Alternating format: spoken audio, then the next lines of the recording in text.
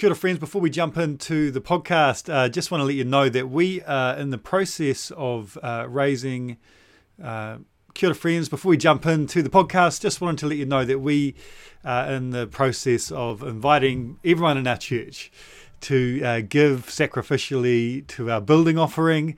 We're going to celebrate what God has done at the end of this month, but if you're part of Bay Vineyard, we'd love you to be part of the story that God's writing and to pray about what it looks like to play your part in us walking into a building that we can call our own, that we can do all of the things that our heart longs to do in greater ways, serving the community, making disciples, seeing people discover the wonder of who Jesus is. So if you can think about what it looks like to be involved via prayer and fasting and giving, we'd be so grateful. The information on how you can give is on our website. Let's hit the podcast. So those that are joining us, we follow very intentionally the church calendar. And the reason that we do that is because we want to be formed in the image of Jesus. We want to become more like Jesus. And the church has been going for quite a long time, it turns out.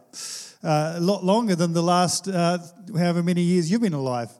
And over thousands of years, the church, in its wisdom, very early on actually, was like, man, there's certain moments in the life of Jesus and a couple of key doctrine things that we just need to get in our hearts. So let's cycle through that every year. So today's Trinity Sunday, and this is the church calendar.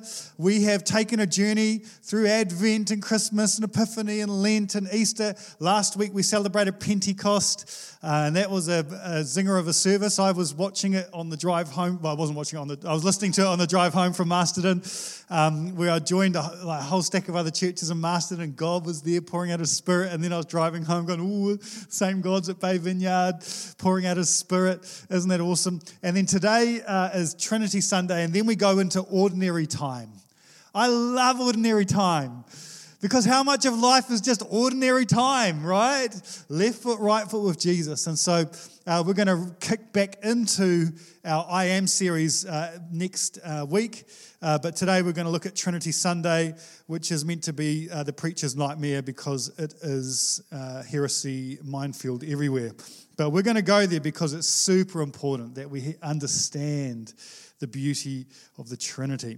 So our text from today is a familiar one, Matthew 28, verses 16 to 20. You can stay seated for this today, but this is what the text says.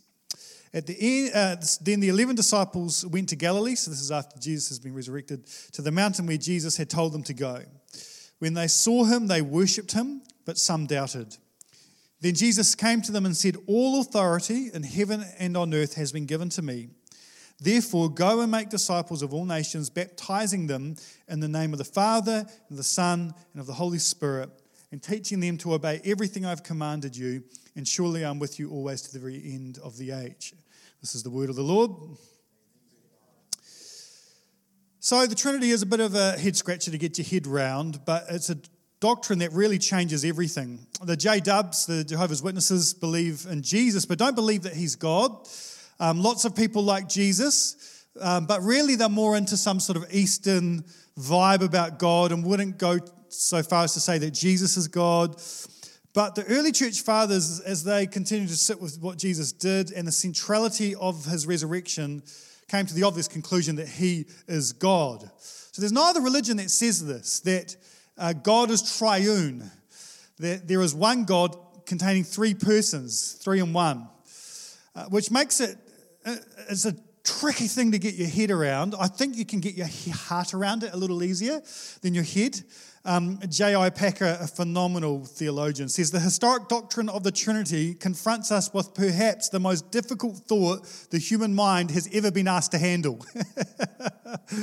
Cool. Okay, so let's talk about the most difficult thing that the human mind has ever been asked to handle. Sweet. To be Trinitarian is to be Christian, though. And again, there's heresies everywhere. Unitarianism says there's only one person, so it isn't three. Polytheism says there's three gods and they get on kind of really well. Subordinationism says that the Father's really in charge and Jesus and the Spirit do what the Father tells them. Modalism is that God kind of puts on different hats at different times, or his character has kind of changed throughout Scripture. Again, just heresies everywhere. We have to avoid all that. So we're going to go there because I heard this statement once that most preachers underestimate their church's intelligence but overestimate their maturity. So underestimate their intelligence and overestimate their spiritual maturity.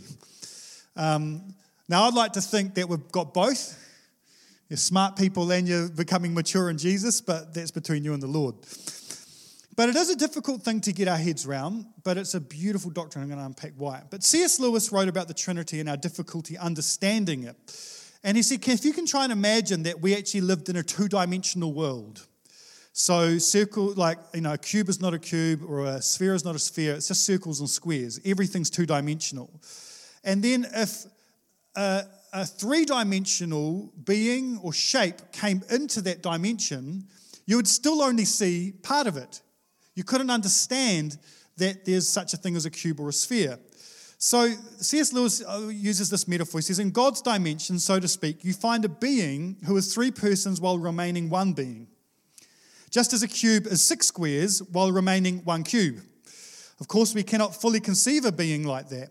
Just as if we were so made that we perceived only two dimensions in space, we could never properly imagine a cube. But we can get a faint notion of it. And when we do, we are then, for the first time in our lives, getting some positive idea, however faint, of something super personal, something more than a person. It is something we could never have guessed, yet once we have been told, one almost feels like one ought to have been able to guess it because it fits in so well with all the things we know already. Man, he's good.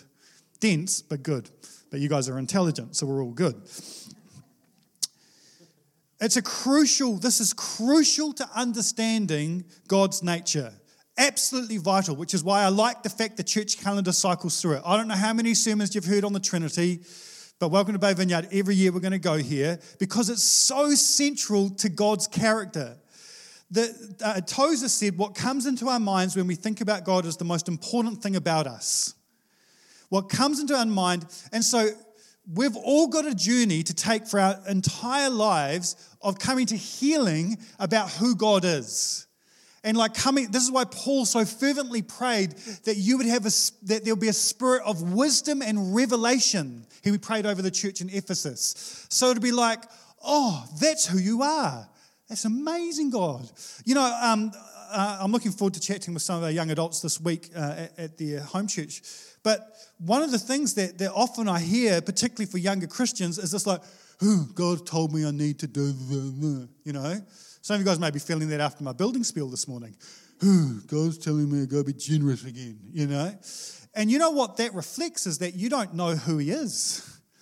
Because everything he calls us to is motivated by pure love and leads us to life. There's no condemnation in Christ Jesus. He's the most wonderful being. God is the most incredible being ever. And it's the journey of our life to discover that more and more and more. And the doctrine of the Trinity steers us in the right direction to discover a God who's pure love.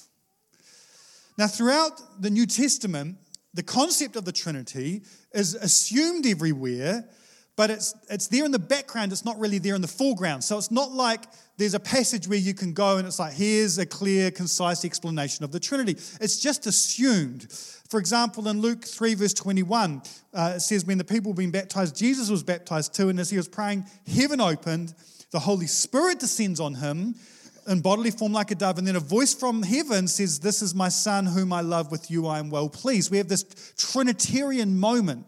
There's these moments where it's kind of explicit, which is like that one, but it's just underneath most of the scriptures. In today's text, it's really interesting. It says, Jesus says, baptizing them in the name of the Father, the Son, and the Holy Spirit. Now, it doesn't say into the names of the Father, the Son, and the Holy Spirit, into the name, singular.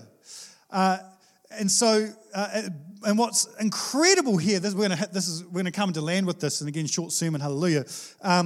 But the word in there, this is the Strong's Concordance, nerd alert, is like denotes entrance into. So Jesus is saying, in the name, singular, of the Father, Son, and Holy Spirit, three beings, we baptize you into this Trinitarian community.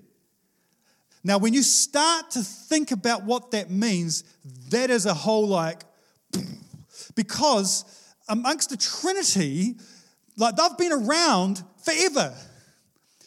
And it's crucially important that we understand this, because love is only a concept if it's not relational, right? So if I stuck you in a room on your own and was like, now live a life of love, good luck. You've got to have some sort of object of your love, right? And so God, before the foundation of the world, could be love, because he hasn't needed to create anything to love, because within himself there are three beings made of one person still.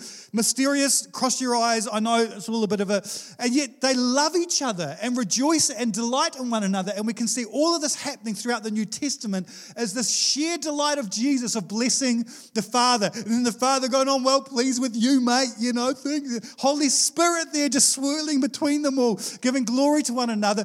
This community filled with perfect joy, perfect peace, and perfect love. And we get caught up in that. That's good news. It's phenomenal. If God is Trinity, then his essence is love. So this is the thing. Often people get confused between attributes of God and his essence. Now, God has attributes of justice and mercy and holiness. They're all like a diamond attributes. But what's God's essence? Love. So his justice comes out of love. His mercy comes out of love. His holiness is birthed out of love. It's all finds its essence in love. His judgment comes out of love. Everything is this pours out of a being of love. And how can he be in a being? It's because he's three in one. It's so significant. And then you get baptized into that. This is incredible. Sorry, I'm getting warmed up now on the Trinity. I didn't plan this. This was going to be a dry one, but here we go. Tim Keller says, this is very good. If God is unipersonal, then until God created other beings, so they was singular, there was no love, since love is something that one person has for another.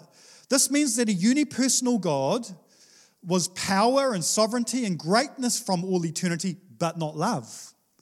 Love, then, is not the essence of God, nor is it at the heart of the universe. Power is primary.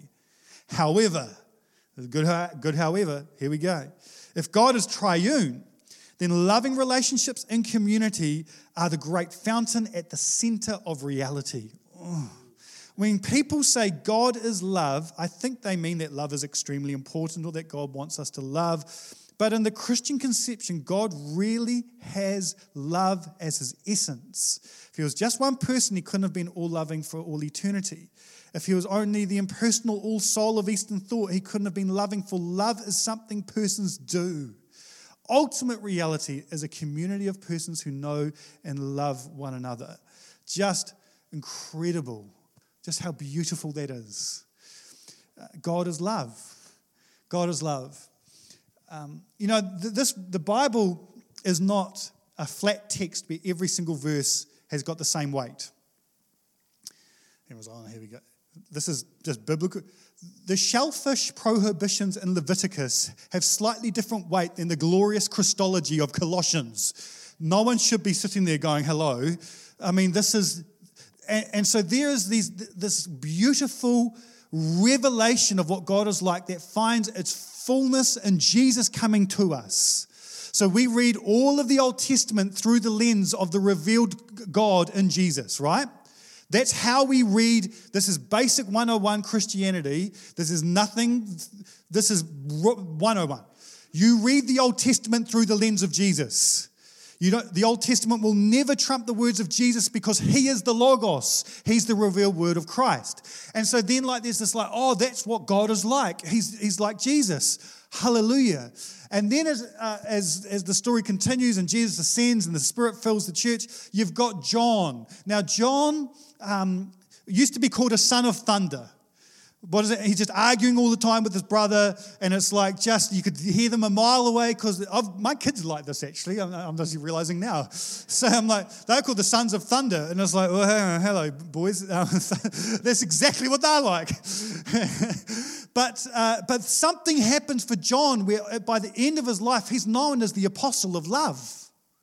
And God has so changed him, because John's, particularly 1 John, 2 John, 3 John, these are written very late in terms of the canon of Scripture. So here we have John, who's been with Jesus in the flesh, goes through all this stuff, but then has decades in the church experiencing what we experience, an infilling of the Holy Spirit and sitting with the resurrected Jesus who's ascended, whose presence is with us, but who's no longer there in bodily form. And there's something so changes in John's life over those years that then he just gets all gushy. He moves from being son of thunder to like, love, love, love. I mean, have you read 1 John, 2 John? It's like, like, calm down, mate. What happened to Sons of Thunder, AC/DC rock on, to this guy who's all gushy, love, love, love. And what's happened is he sat in the presence of the triune God and had his heart melted that he's loved. And so if you're looking for, like, Brian Zahn talks about the Bible being like a mountain range, and you've got moments of revelation, and you've got valleys of all sorts of rubbish going on. But in terms of an understanding of God, you've got these high mountain peaks that are the guides for us. It's like, and when you're navigating in a mountain, like, that's my true north, that's where I'm going. And 1 John 4, 8 and 16 are like these giant peaks that jut out of Scripture. Next, it's in there somewhere, Josh. There we go. But anyone who does not love does not know God. For what? For God is love. We know how much God loves us, and we've put our trust in His love. God is love. And all who live in love live in God, and God lives in them. This is just incredible. This is the Trinity's crucial. And here's my prayer this morning, friends, is that you would begin to believe that He's love. Like, all of us need to continue to take a journey to just deeply believe it in our hearts that God's essence is love. Like, what are you going through right now that's just stink? Some of you guys got a lot going on. Man, isn't it beautiful that God is love, that He's with you in the midst of all of that? Would you just let His love heal your broken heart? There's this classic psychological reality that you become who you hang out with. You become like your friends. That's why, we say to our kids, it's important, we want them to pick good friends, right? Because the friends influence their behavior, and what's normal in that friendship group becomes normal. So we become like the 10 closest people that we hang out with and all the rest of it. This is why having a devotional life is pretty helpful, because I want to become like Him. And I don't want just doctrine of Trinity. I want experience of Trinity, where I'm sitting there tomorrow morning, and it's like I'm in this. The joy and the peace, but supremely, I'm in this whirlwind of love. Make me like melt my heart, heal me of my grief and my anger and all these things that I've got. And Lord, would I just know your love? If you have a healthy image of God, if you understand the Trinity, you're going to find so much life and joy in sitting in the presence of God, because you've grasped that He's love. John, I'm going to come into land with this. John, everyone's amazed. Really? How long's the runway, everyone's asking? Some of those airports in America are huge. You trundle along for ages. Yeah, we'll find out. John 17, 24 to 26. Would you just try and hear Jesus' heart here for you? He says, Father, I want those you have given me to be with me where I am, and to see my glory, the glory you have given me because you loved me before the creation of the world. Righteous Father, though the world does not know you, I know you, and they know that you have sent me. I have made you known to them, and will continue to make you known, in order that the love you have for me may be in them, and that I myself may be in them. He just Jesus' his final discourse before He was crucified was that we would just understand that we are part of this triune whirlwind of love, and that we would deeply know that. So this is the wonderful invitation of the gospel. Like, some of us have to wrestle with the fact that we don't feel worthy of this. And that's why we take communion every week here at Bay Vineyard, is because I need the body and blood of Jesus constantly to remind myself that I don't earn my way into this relationship. It's a free gift given because of what Jesus has done on the cross for me. Isn't that amazing? It's something we receive. And so the invitation of the gospel isn't first of all to try and live a good life or to behave. The invitation of the gospel and of Jesus in this moment is to recognize God's greatness and the wonder of the life that we find ourselves in, and we can just let go of all these attempts to impress other people. We can forget all the condemnation. We can drop our judgments of ourselves and others, and we can yield to love. We can yield to love. That's the invitation of the Trinity. And so this morning, I want to pray for us that God would just pour out his love upon us afresh. That we would just be people that have grasped it. And, and Paul's prayer again was that there will be a spirit of wisdom and revelation. The Holy Spirit loves doing this. The Holy Spirit loves revealing how loved we are by God. It's just like he loves doing it. He loves us like... So I just know, I've been in this game a long time, friends. I'm a second generation pastor. I've been in full-time ministry 20 years. And I just keep discovering his love more and more and more. It just keeps blowing me away. And my brokenness, and I've had plenty of stupid things I've had to work through in my life. But I was reflecting the other day, I've been loved into holiness and righteousness. I haven't gritted my teeth into it.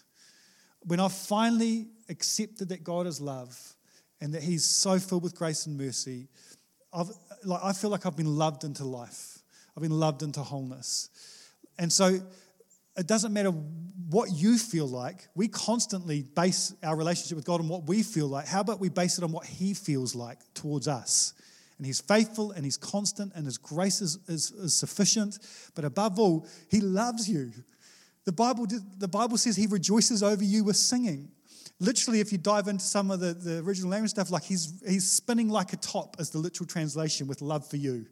Can you just try and imagine that for a second, that right now God's like, you're awesome, I love you.